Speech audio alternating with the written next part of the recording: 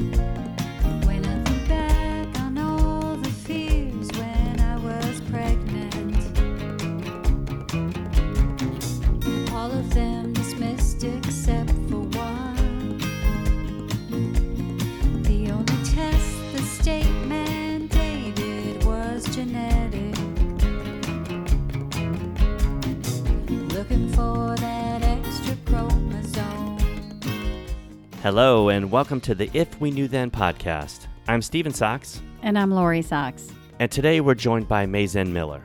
And these conversations are always such a gift. Today we're going to talk about a beginner's mind. So, Let's begin. welcome, Mayzen. Good morning. It's so nice to see your face. Oh, well, I don't know much about that, but it is nice to see you too. It is nice to see you. I like your green. Oh, I like green. That's a great color. You know, I have to be honest. I always like this color because it's the color of money. That's a joke. It's kind of a Zen joke because we really never have any money, but it is the color of growth, you see. And that's, lately I've been mourning how we've lost so much green. Certainly here in the garden and everywhere. It's pretty shocking, not surprising, but nonetheless shocking how dry and brown and lifeless things can be. I had a dream last night that it rained really hard. Oh, it was so celebratory. I similarly was woken up by the sound of falling water. I think what it is that my husband adjusted the sprinklers, which we're always trying to do because of the drought. And the sound of a drop of water is enough to wake you from a sound sleep because it's so surprising, so rare, really lovely. So I went out and watered our succulents this morning. Yeah, it's nice. Yeah. They're so resilient. And it's been a couple weeks. And I was talking to them. I was thinking my neighbors are like, who is she talking to? You're talking to the plants? Yes, I was. I was talking to them, saying hello. Like some of them bloom because they're succulent. So some of them actually grew and blossomed. And I was like, "Oh, you look so great." I was having conversations with them and giving them some water. And Well, that's really a beautiful thing. And that's a very profound thing. When I first moved here, I used to joke that the only thing I'd ever grown was mold on bread. So I was way outside of my comfort zone. I knew that I needed to do something, and it was the obvious things were clear, what you do in a garden. But beyond that, I would just spend time in it. And oddly, it seemed as if the plants would tell me what to do because it would just occur to me what to do. And then also what was so helpful is that, when you're doing something very small, doing something that just seems like a detail, like I'm pulling this one weed, I think I can probably do that. And then there's another one, and then there's another one. And before you know it, you've actually done something worthwhile. But it certainly wasn't anything that you knew how to do or even intended to do. That's actually the nature of what I said that we could talk about today. And that's what in Zen we call the beginner's mind. as you said that, I was like, "Oh, well, this seems like a perfect entrance into the beginner's mind that you had said we'd talk about." Yeah, beginner's mind. Actually, when I suggested this, I thought that we were, as a culture, and as a point in time, that we would all be resuming kind of a normal routine. But it would seem to all of us as if we were beginning because of the interruption. And now it may be even more apt because of what's been changing with the pandemic and what's been, returning. We really don't know if we're at the beginning or at the middle or at the end of anything at all. And that kind of realization that there's no beginning and no middle and no end, you're always just right where you are, that is really the perfect condition for practicing what we call beginner's mind. And that's the mind of a beginner, and a mind of a beginner doesn't expect or presume that they know anything, or that they have to know anything, or that they have to have, a talent or a skill or a strategy or a tactic or even an agenda. They just show up. Beginners just show up. And although it's called a beginner, it's really considered to be the culmination of your Zen practice. That you stop deceiving yourself by believing that you know what you're doing.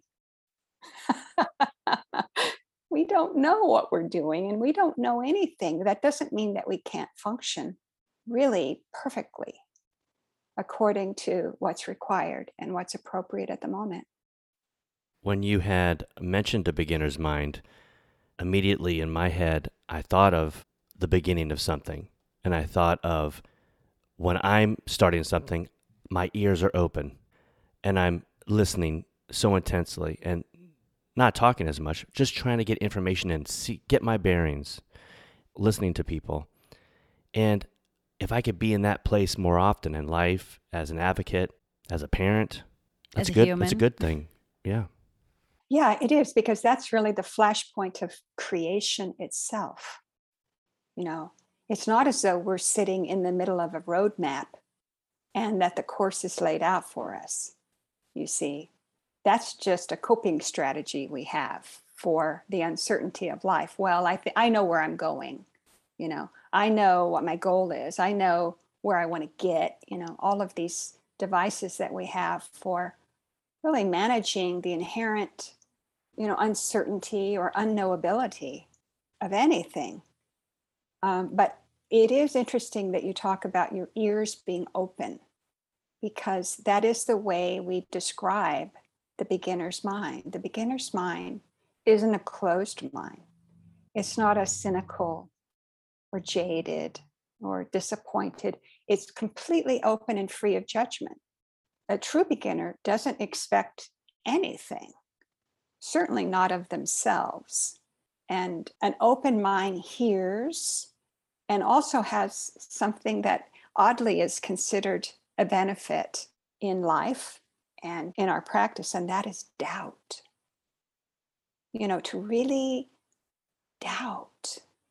It's not just a place of vulnerability, but it's really a very true thing to say, I'm not sure. You see, when we say that, it sounds like perhaps we're betraying ourselves because we're showing a weakness, or, we're supposed to really have an opinion or anything that's rock solid, you see. But to say, I'm really not sure, I don't know, I'm not certain, let's wait and see, let's give it time. Those kinds of things are, frankly, life affirming and life validating, and they're healing. They're very encouraging to others.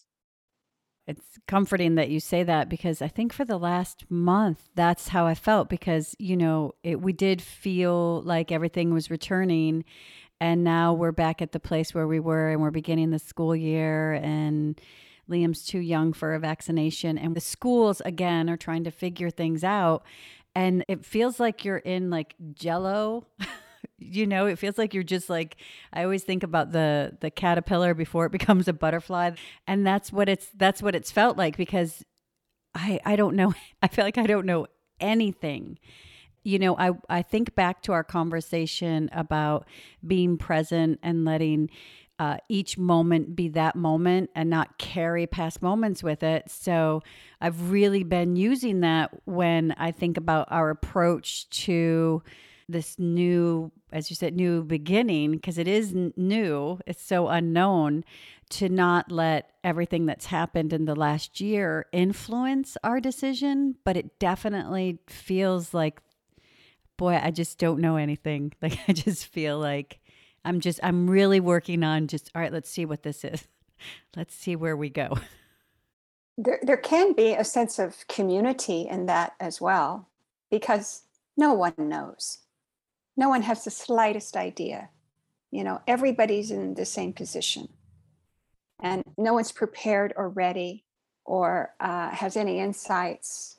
Nobody can predict I mean, in a way, that's a unifier. If we can admit it, it's really a unifier. Suzuki Roshi, who was a Zen teacher in the 20th century, he's the one who actually made famous in America the phrase beginner's mind. He also said, not live each day as if it's the first, live each day as though it's the last. And by that, he means it's not preparation for anything. We have this tendency to always think in terms of the future impact, you see. And we get very much caught up in decisions being right or wrong, and the time being, now or later, and where will this lead? And, it's a joke, actually, at least it was, years ago when I was in the job market, the question, where do you see yourself in 5 years? And the truth is, somebody has spent their time conceiving where they are and how things will be 5 years from now, then have they ever actually been present to anything at all? Not every moment is in service of some future goal or ideal. And like it or not, this global experience that we have has really knocked, in a way, the foolishness out of us, the arrogance out of us. That's one, I hate to say upside, because I wouldn't want to call anything an upside now, but that's very clarifying. I've heard from people this year who, of course, you hear from people when we all thought the pandemic was over, who said, this has really taught me to reconnect with people from other times in my life that I've lost touch with. And that's one facet of this. What do we value? What kind of life and world have we made for ourselves? We really can't count on this thing called the future. That actually can be a relief. It can be terrifying at times, but it can be a relief to know for certain that you can't control anything. Well, to make an analogy to parents who have children with Down syndrome, I see looking toward the future as a major focus in a lot of parents' mind. Where's my child going to be in 5-10 years? What's my child's future when maybe I'm not here anymore? Or just school-wise, what's going to happen? Comparing your child with someone else. Is my child ever going to speak like that person? Or you see an adult with Down syndrome, is that going to be my child? You can just go over this. And right, are we living in the present when we do that? Obviously not. And how much pain do you produce for yourself? It's kind of like you've made all of these deposits in the bank of suffering, through your just the judging mind, the comparing mind. I'll tell you about an experience I had recently. I recently was sitting in retreat, and I thought I might ask my teacher a question that went like this. I ended up not asking him at the time, but we did discuss it later. And my question to him was, is there ever a time when you stop worrying? Worrying. See now, I mean, I have to tell you that my conditions, the conditions of, my parenting life might appear to you, and in some sense, were completely different. Now you know this because you have 2 children. And perhaps you worry equally about both, but maybe you don't. Nonetheless, it occurs to me that worry, even in my circumstance, is my greatest affliction. It is my sickness. It's chronic. I have never spent a day or night when I didn't live mostly within those narrow, uncomfortable, miserable confines of worry. So eventually I did ask my teacher this. Now he's 85 years old. And so he has children who are in their 60s. or 50s. He has deceased children, you see. So nonetheless, I said to him, is there ever a time when you stop worrying? And he said, well, I have gotten better in terms of releasing some expectation, he says. And if you really look closely at what your worry is, you'll see that it's all tied up in expectations of what, really? What you think would be good, what you think would be best, what you want to have happen so you feel secure. You feel secure. You feel hopeful.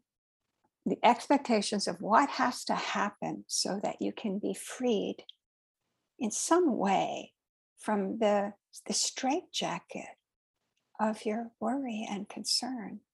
Concern is actually a very benign word, because when I experience this, I know that I'm causing myself pain and that I'm causing other people pain, because I speak, act, react, and think from the standpoint of what's not possible, what's not going to happen, and how I will feel about that, you see. So that's really where we have to, I think, as human beings, first, we really have to always reflect back on ourselves. Say, what can I do to liberate myself and at the same time others from this constant grinding judgment and fear that I serve everyone. I mean, I really do hand it to people.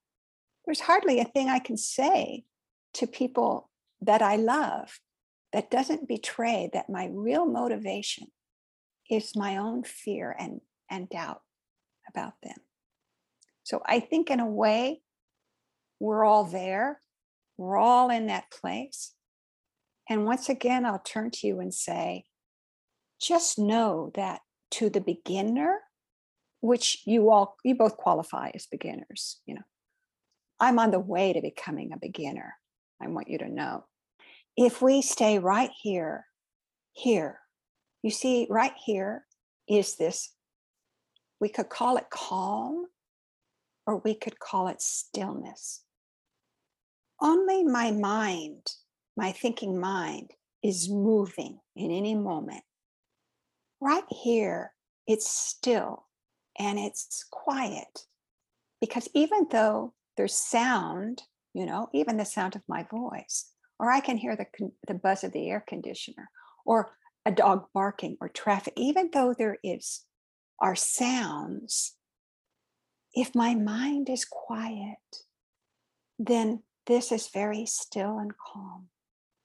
No one's judging it. No one's interfering, because that one who disrupts is always me and my thought pattern. And I go to it. I really have to tell you, if I wake up because the sprinklers went on, at 5 a.m. in the morning, what am I going to think about? I'm going to go right to that worry spot, you see, and start working that again.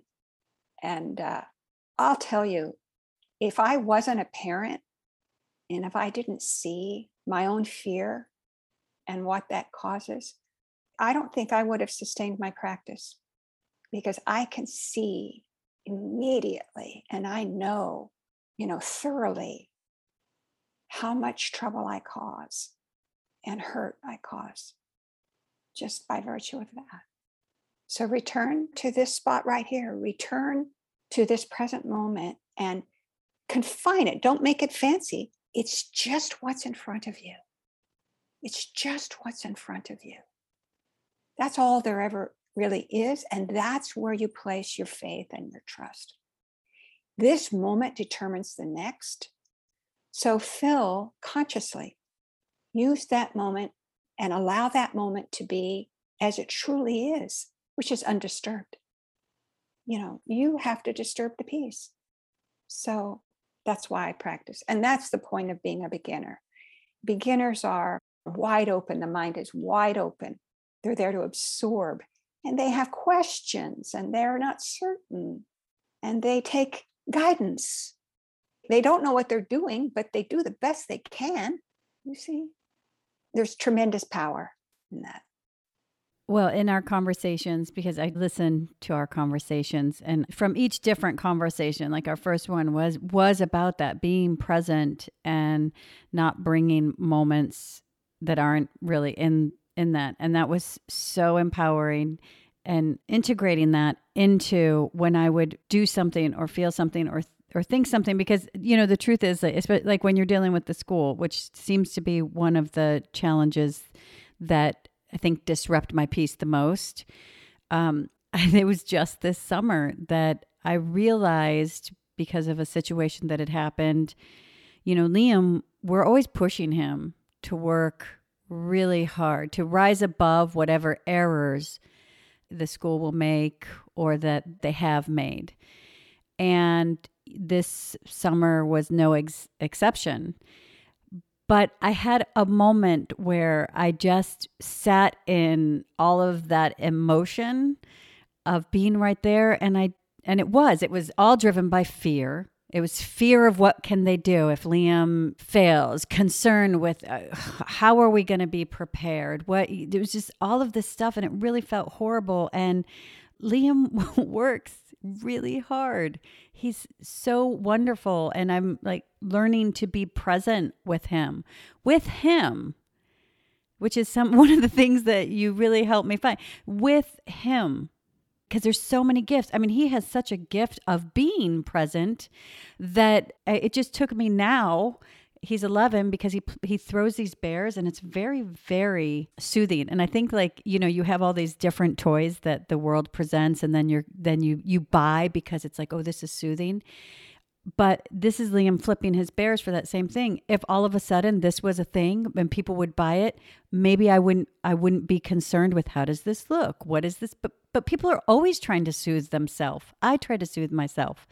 And I sat down with him for the first time, because I think I really looked at this habit that he does with concern, with fear of what does it mean? Or can't there be like a more age appropriate, like, you know, but I don't do that to my daughter.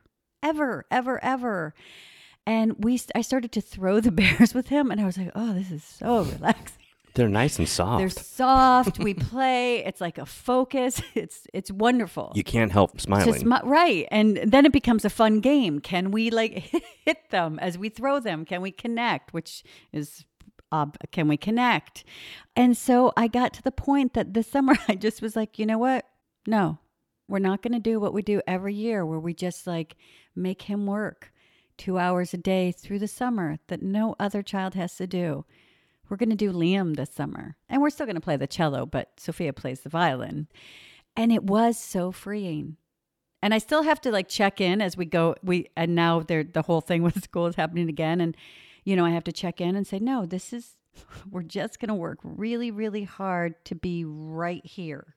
We're not going to overcompensate for how we think someone's going to fail our child. We're not going to try to make it right, which is one of my really big things. Is I've been working on not trying to make everything right. And it has been great. It's been a gift. That's a beautiful story, you know, and I frankly, I always still do.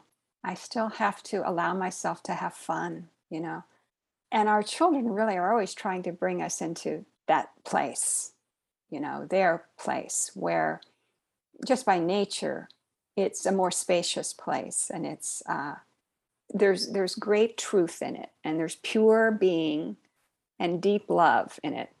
I mean, I'm trying to think of something I can offer that's similar, but I remember when my daughter was 11. And she was always asking me to go to the mall. And you see, this was something to me that sounded like, you know, it was a demon cave or something. Oh, no. I'm not the kind of mom that goes to the mall, and you're not the kind of daughter that just spends all of her time at the mall. And I remember one particular day, I think she was in 6th grade, and I picked her up from school, and I decided that I would take her to the mall. And she didn't know, this was a big surprise, but she saw where we were going. And at that time, what I thought would be the most atrocious and inappropriate and, kind of evil thing that she could acquire at the mall was skinny jeans. And so I told her that we were shopping for skinny jeans. Now, this is such a small thing, you see, but to see the transformation in her, that she could be, I could let her be her. Mm-hmm. And I could be with her as she was being her. And I wasn't judging her. She didn't have to look over her shoulder. She didn't have to worry about whether she pleased me or not. You see, that's what I remember. And it sounds like, and it's true, I'm a terrible mother and I'm so stingy and just always what's implicit in everything I do is that I'm trying to control, who she is and what she looks like and what she acts like and all of this. And those things happen, and there they are, those flashpoints. And if we see them and if we pivot, then we can open up that place for sharing and becoming more, just more loving. Really, if you love your child, you love them as they are. And if it's not as they are, it's not love. It doesn't mean you don't realize, of course, that they're going to be changing and growing and in all kinds of ways that you can't anticipate. And you don't need to anticipate. But you're actually creating that reservoir of love and acceptance that is so essential to our children.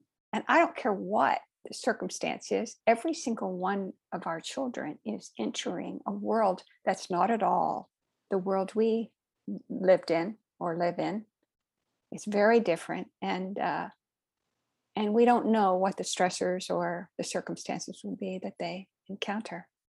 One time during the pandemic, and I might have mentioned this before, it was the very beginning when everything suddenly overnight, closed and shuttered, and everybody had to go home and stay there, and there were lockdowns and travel, bans. And my daughter was just inconsolable. And I would, of course, I would offer up these aphorisms and, kind of namby-pamby things that supposedly were supposed to get her over the hump. And she finally turned to me and said, "Mom, you've already had your life. You haven't lost anything."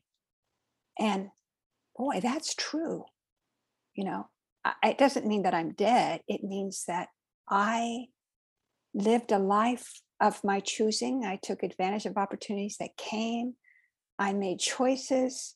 I wasn't really inhibited or limited, at least it mattered. And so all the more reason to recognize that we really are now all beginners. We don't know what the next spot will be. And if we can't really accept and love the people we claim to love, then there's no lasting good. When you talk about that, I was thinking there were two things that happened when the pandemic hit. We did feel like we were on level ground with everyone. The things that we had been doing for years, now parents were doing them. And there was that gift of, we had an understanding of how to navigate the unknown and uncertainty and the struggle. And it did feel a little bit, it was more of a community. And honestly, it felt like a bit of a win, to be honest, because I think other parents had insight into what we had been talking about for so long. But when you're talking about how we see and we participate with our kids, we work really hard to make sure that Liam has the supports he needs for success, because I think that's really important. And that when he's in school, and the terminology is the supports he needs to access his curriculum and reach his potential, and that's like just the verbiage. But how important is that we instill those same supports outside of school? What are those supports? What would that IEP look like? time every day to play with him, be present with him. Like, what are those supports to reach that outside? Because the school isn't end all be all. And that's such a small portion when you really look at the human he's becoming. We always discuss, as adults will be like, oh, you look at the child and they have this special thing. And when did we lose that? Where did that go? But is it because every time they're trying to give us that gift, every time we squash it with where we're coming from? If Liam tries to engage me to bring me to him, how long will he do that? How long will any child do that before they just put down their tools and say the only way I can participate is to go where they are? Lose that childlike quality that we talk about so much, that we wish we had, or where did it go? Or when we get little glimpses into it, we relish it. Don't we have fun? Like when we go out and walk in the rain or do something, that we see our kids do. Maybe I just thought about that when you were talking. That's a very good question. Even if when you talk about, you say the verbiage of ultimately this goal ends in something called success, you see. And that's kind of a giveaway because that is carrying all kinds of baggage, all kinds of conditioning, you see. So we ourselves have to look at the conditioning that we bring into every situation, because that determines our judgment and our comfort level, and whether we think it's a good use of time or a bad use of time, whether it has negative connotations or positive connotations, when in fact, particularly Liam, and maybe all of our children, grown or otherwise, are always coming from an unconditioned place, unconditioned. That beginner's place where let's try this, or what about this, or hey, this is fun, or why don't we go do this? I'm the one who really in my parenting relationship was always setting those limits and boundaries based on what I thought was good for my daughter, or what would help her, or what could, what was useful. You begin to think in terms of resume building and how this will look on the application. And does this lead to this kind of test score or GPA? I mean, frankly, that's all a lie.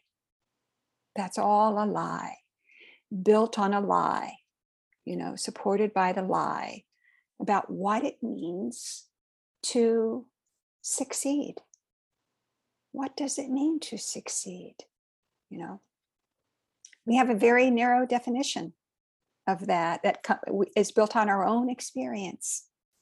So yes, I'm sure that in your situation, the teacher in the house is not you. It's neither one of you. Yeah. I used to say about my daughter when she was little that, we think in terms of how busy we are and how important our work is and how hard it is and how much we have to do. But the real workhorse is always the child, because that child is constantly engaged, constantly active, and actually constantly trying to figure out what will turn us around. What will make mom and dad happy, what will make them laugh. It's kind of sad when you think about it, but we can turn in those times like you have and do that more often. That can never be a waste. A smile, a laugh, something truly shared free of judgment is never a waste. Or you can look back at your own childhood and the things that you learned on your own, or the things that you learned because you were instructed that way and never allowed to even attempt or to fail in the way that was the preconceived notion of your parent. Obviously there's responsible things to do. There's responsible things to say, well, don't do that because I'll explain to you exactly that you'll burn your hand when you touch the stove.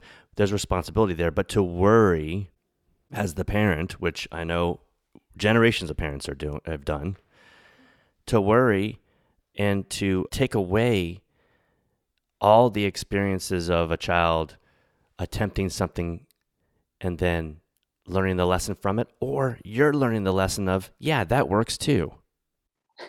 This, I don't want to offend anybody, but I'm sure this will. The world is full of people who became lawyers because they were expected to be lawyers. And the good news is they're no longer lawyers because it was never something that they were doing for themselves or because of some deep need or motivation they have. Granted, there are many other, happy and successful lawyers, but that's kind of, you see how that happens. People become, or young people become, what their parents either very heavy-handedly, select and direct, or what is implied, to them that they need to do. And actually, just this week or last week, we had I think, a marvelous demonstration at the Olympics of how an athlete can finally stop and say, why and for whom am I doing this? Why am I doing this? Is there any joy left in this for me? Is there only pressure and expectation and only judgment? Is there only pain? And I thought that was a pivotal demonstration to us, both as parents and as human beings and as citizens, to see through just all of the construction and the infrastructure that goes into these very idealized outcomes that ultimately are extremely painful and harmful to the people on whom we place these very high expectations and relentless pressure. So for me, the medicine I had to take years and years ago was the skinny jeans. That was a good day. It was a happy day. Skinny jeans outlived their importance. But what was more important is that I could make that turn, just like you described, Lori, that turn to where I could participate, affirm, and validate where my child and who my child was. We do fight really hard to keep him out of a box. We fight to not put him in that classroom. And I think I try to really look at anything that I refer to as fighting, because it's not something I like. I don't like the word. I've never liked it, but it feels like that. Fighting to keep him out of a box, fighting to keep him in a classroom, fighting even in society or the perception of Liam to be outside of the box of the misperceptions. But what box are we putting him in? We need to fight ourselves to not put him in a box as well, which I can say that I have. I've definitely put him in a place of expectation. And I do believe in that same journey of changing that perception and just lifting up all that he is, because with Down syndrome, there's so much that comes from the outside that isn't true. And I think that my goal is to find that balance of, one, what other people think doesn't matter.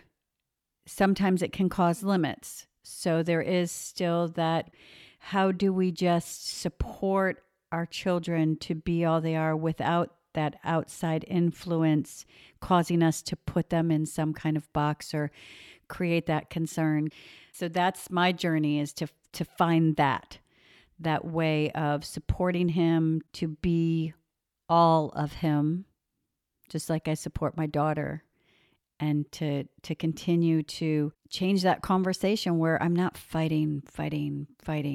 Maybe shift my focus to just supporting and not being so affected by the fear and concern. I think that it's a default that we all have to think that of all the influences, the negative influences coming from outside, but all we ever have to work with is ourselves. So I think a good question for you to ask yourself all the time is, do I believe in Liam? Do I believe in him? I think that applies in every relationship. Do I believe in him? And that's just seems to me to be more intimate and, more real than talking about support, what support might be. Do I believe in him? Um, I might have mentioned this to you before, but we've talked so many times, I'm not sure. But I remember one time I was watching an interview with either an actor or a singer, or maybe it was an athlete, I don't know. Someone who, really performs at a very notable and exceptional level in whatever that is. And this person, he was someone who came from a place and a position in life in which this couldn't have been any mother's dream. I mean, it wasn't anybody's dream that he choose this path that was very, very unlikely for him to succeed at. See, I mean, the mother says, why don't you be an accountant, or why don't you be a store manager? Or, why don't you, again, something attainable instead of this, something that seems so unlikely. And in this interview, this person said that the single most important factor in his life is that his mother always believed in him.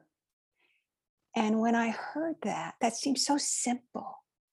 I have to ask myself, do I believe? I mean, with my whole heart, do I believe that my daughter's dreams are achievable and possible for her? Well, you know how I answered that, because I'm the one who worries all the time. You see, it's very hard for me to take that leap over, my very, I don't want to say cynical, but my realistic, my practical, my grounded view of things. And so that's, again, one of those pivot places where we say, do I really believe? Without knowing, it's not as though you have a recipe or a guarantee. Do I just believe in him? The answer has to be yes, because you're the mother and you're the father, and there's no one out there. Well, there are probably a lot of people out there who will have far more belief than you might, but you need to really take care of that. Take care of that for Liam and take care of that for Sophia.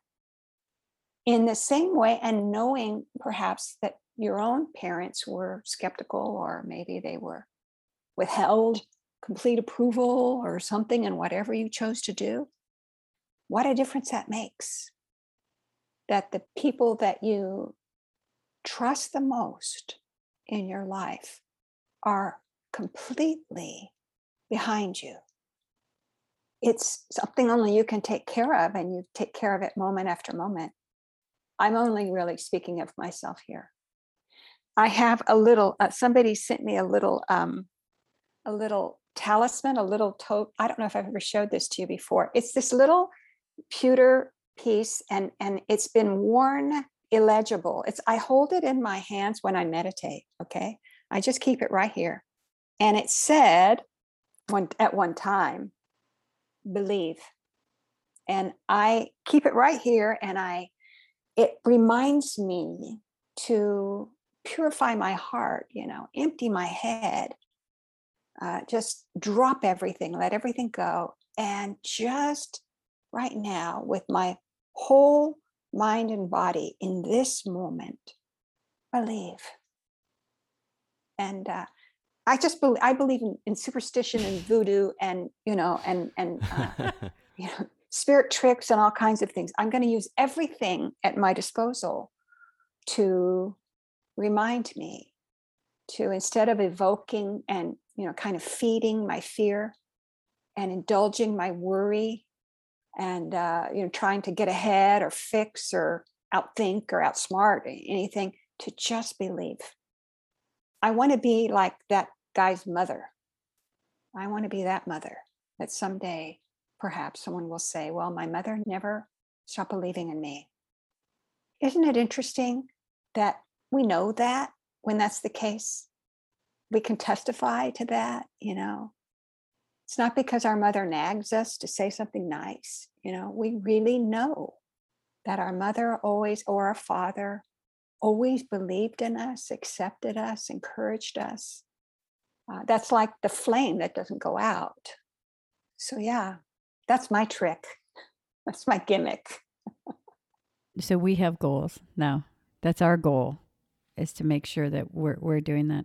I wanted to talk about the gymnast though, because when you Stephen told me about that happened during the week, and when you were talking about her story, I thought, and then you were also talking about how we try to teach our children, how in that moment, what she did, she taught my daughter and son by doing so many lessons that I've tried to say with words, right? Just to stand up, to be able to have your voice, to be true to yourself.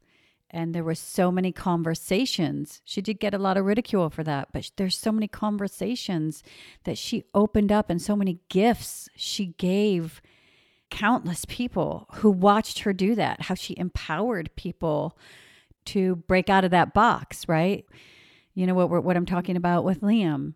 It's very similar. Liam works at a level because of this system that's there, and he has to. But who is he serving? Who was she serving? And I thought it was so beautiful because she just, this is my life. Well, Simone Biles made more of an impact socially and spiritually to us as a society with that decision than if she had just gone out, made perfect tens, and gotten a gold medal again. Because she could. Oh, that's what was expected. Beautiful athlete. But this showed so much more human qualities, so much more protection of yourself. Also, how to be a teammate. It's not like she was there cheering. It has to be difficult. This decision isn't like an easy decision. But we have to always remember, too, that a lot of these athletes, especially minors, are not in control of their lives. And it's someone, especially an African-American woman, saying, I'm controlling my life at this point. So, it was spectacular. It's a beginner's mind, no? Conversation. Well, sure, because what she had to drop were not only her expectations of herself. In a way, what I also see here is how our young people, how we as parents and then as an older generation, and also just as a country, you see, there are so many layers of expectation. The weight is so enormous. And it's not just on Olympians that it's so enormous. No, we can just take any child. It's so enormous, the weight. And it's all phony. I mean, it's all for someone else's benefit. It's complete exploitation to somehow expect that an athlete has to be a hero and a patriot, and superhuman. And it's cruel, And I don't want to say that I resist and reject athletic competition, but when we do that, we take individuals and human beings and we turn them into icons, and their behavior is completely predicated on whether or not they fit the template of what they've been handed, and the toll that it takes on well-being and self-determination and all of those things that we really value.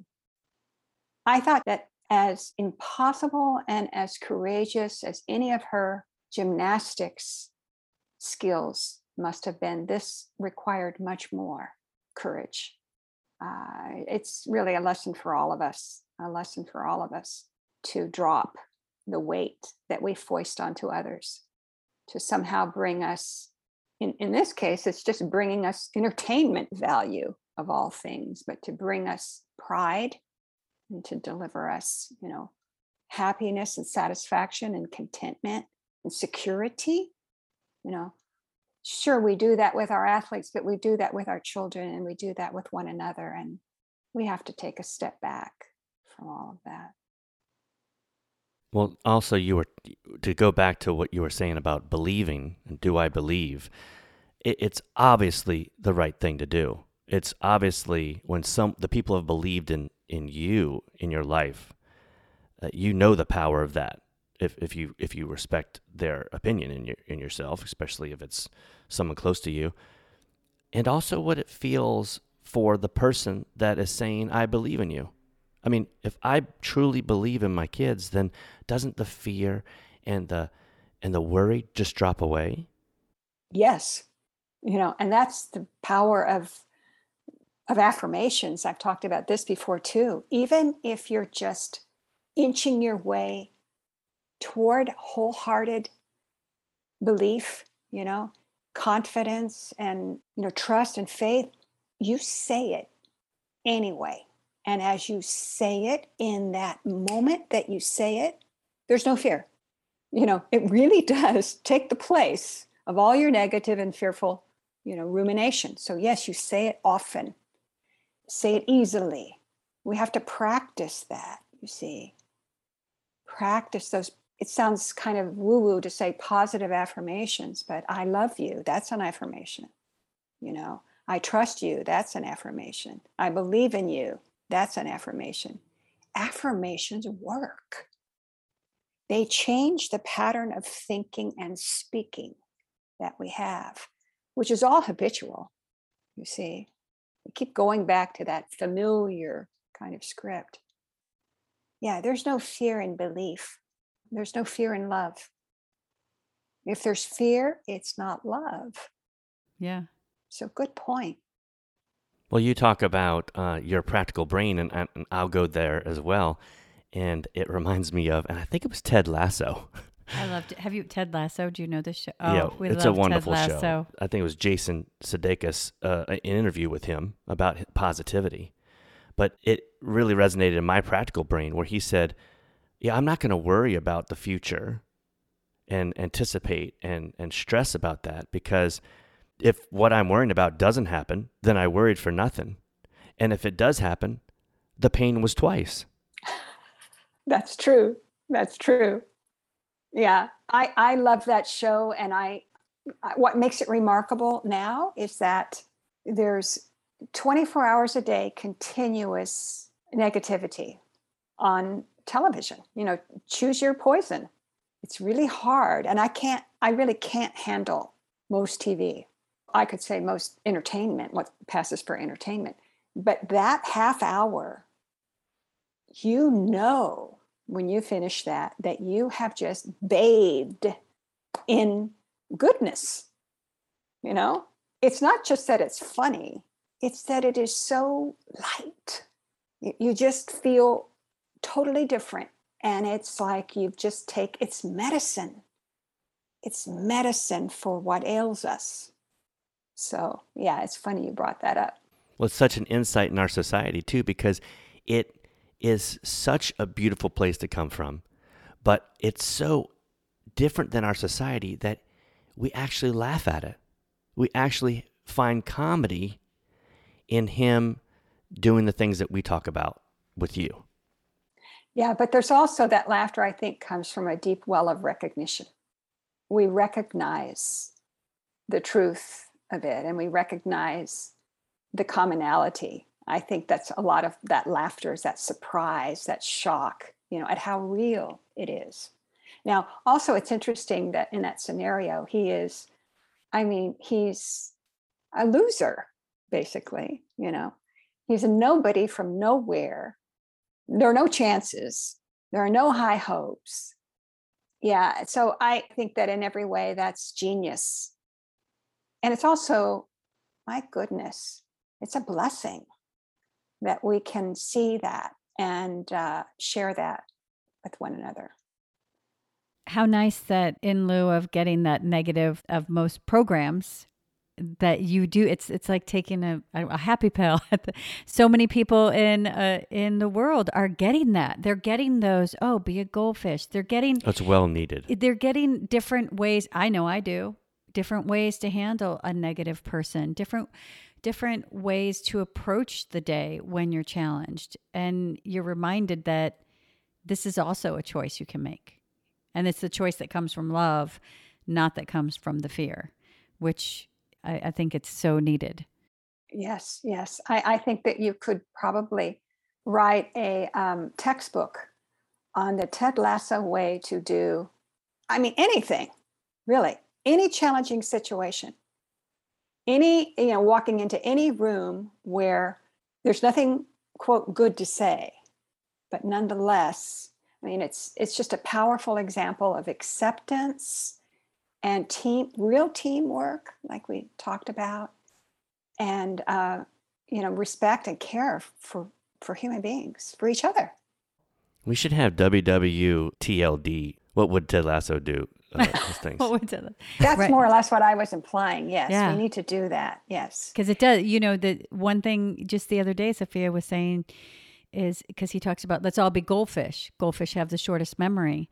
And we had a situation and there was negativity. And I said, okay, well, we're going to learn from that. So I said, so what should we do? And Sophia was like, let's be goldfish. Oh, she said that? Yeah. Oh. She says, let's be like shortest memory, goldfish. And then you can move forward, because we were talking about moving forward from here instead of, like you said, bringing so much into it, moving forward from here. So let's be like goldfish and forget that. Take the lessons, learn and grow, but move forward. You talked about with the gymnast as well, and I think breaking those, Ted Lasso definitely breaks the template, but my goal going forward is breaking that template, because I know I have a template for Liam, and I'm continually trying to get this journey that I'm on with him and just looking inside to, where it came from. You blew our minds when you said, Mazen, advocating is just showing up. And then in I think that was almost a year ago. And in this year, we've practiced just showing up and being present. And We've mentioned it many times. Yeah, we mention it a lot. Like we do, because it's true. It's because it's a simple sentence, like be a goldfish. It's a simple sentence to just show up. But when you do it, it does take a mindfulness to go, I'm going to be here. So you're being here, and it takes that choice. But there's so many gifts there. And now I can look and see, what kind of template. As a mom, it's hard it's a challenge not to say, I'm going to, for Liam, because we have this exterior, but maybe that exterior can fall away. And it's something that I think I said like even a month ago, like that exterior maybe that doesn't mean as much as I've given it credit. The power that I've given. If people misperceive, it's not my business. It's really not my business. And you can't change them. I mean, you can change them, but not in the way you think. And setting that aside and recognizing that this is your job, and it's your job to modify the conditions under which your son is living right now. And the other thing that's happening, and I don't have to tell you this, is time's going to speed up for him and you. Your sense of where you are in things, radically changes. And can you handle that? Can you allow that? Can you believe in him every day, no matter what? And, this gets to a place, ultimately, all of this comes from love. There's no love if there are any conditions placed on anything, you see. Just keep going back to the purity of the love that you have for your son, and open yourself up to what you can do, what you can handle, what you can believe, what you can accept, what you can be. Can you be okay? Can you really be okay with things as they are? They'll keep changing. I often think that our children ask so little of us. We're prepared to just give so much, but they really ask so little of us. Mommy, are you happy now? Mommy, is everything okay? And it's been so seldom that I could answer yes, truthfully, to those questions. So can I just be happy now? Can I believe? Can I handle this? Can I be okay? Honestly, that's your lesson. So wipe everything else away and just begin again. We're always so humbled to have you on the podcast. I love it. I look forward. I was looking forward to this for weeks.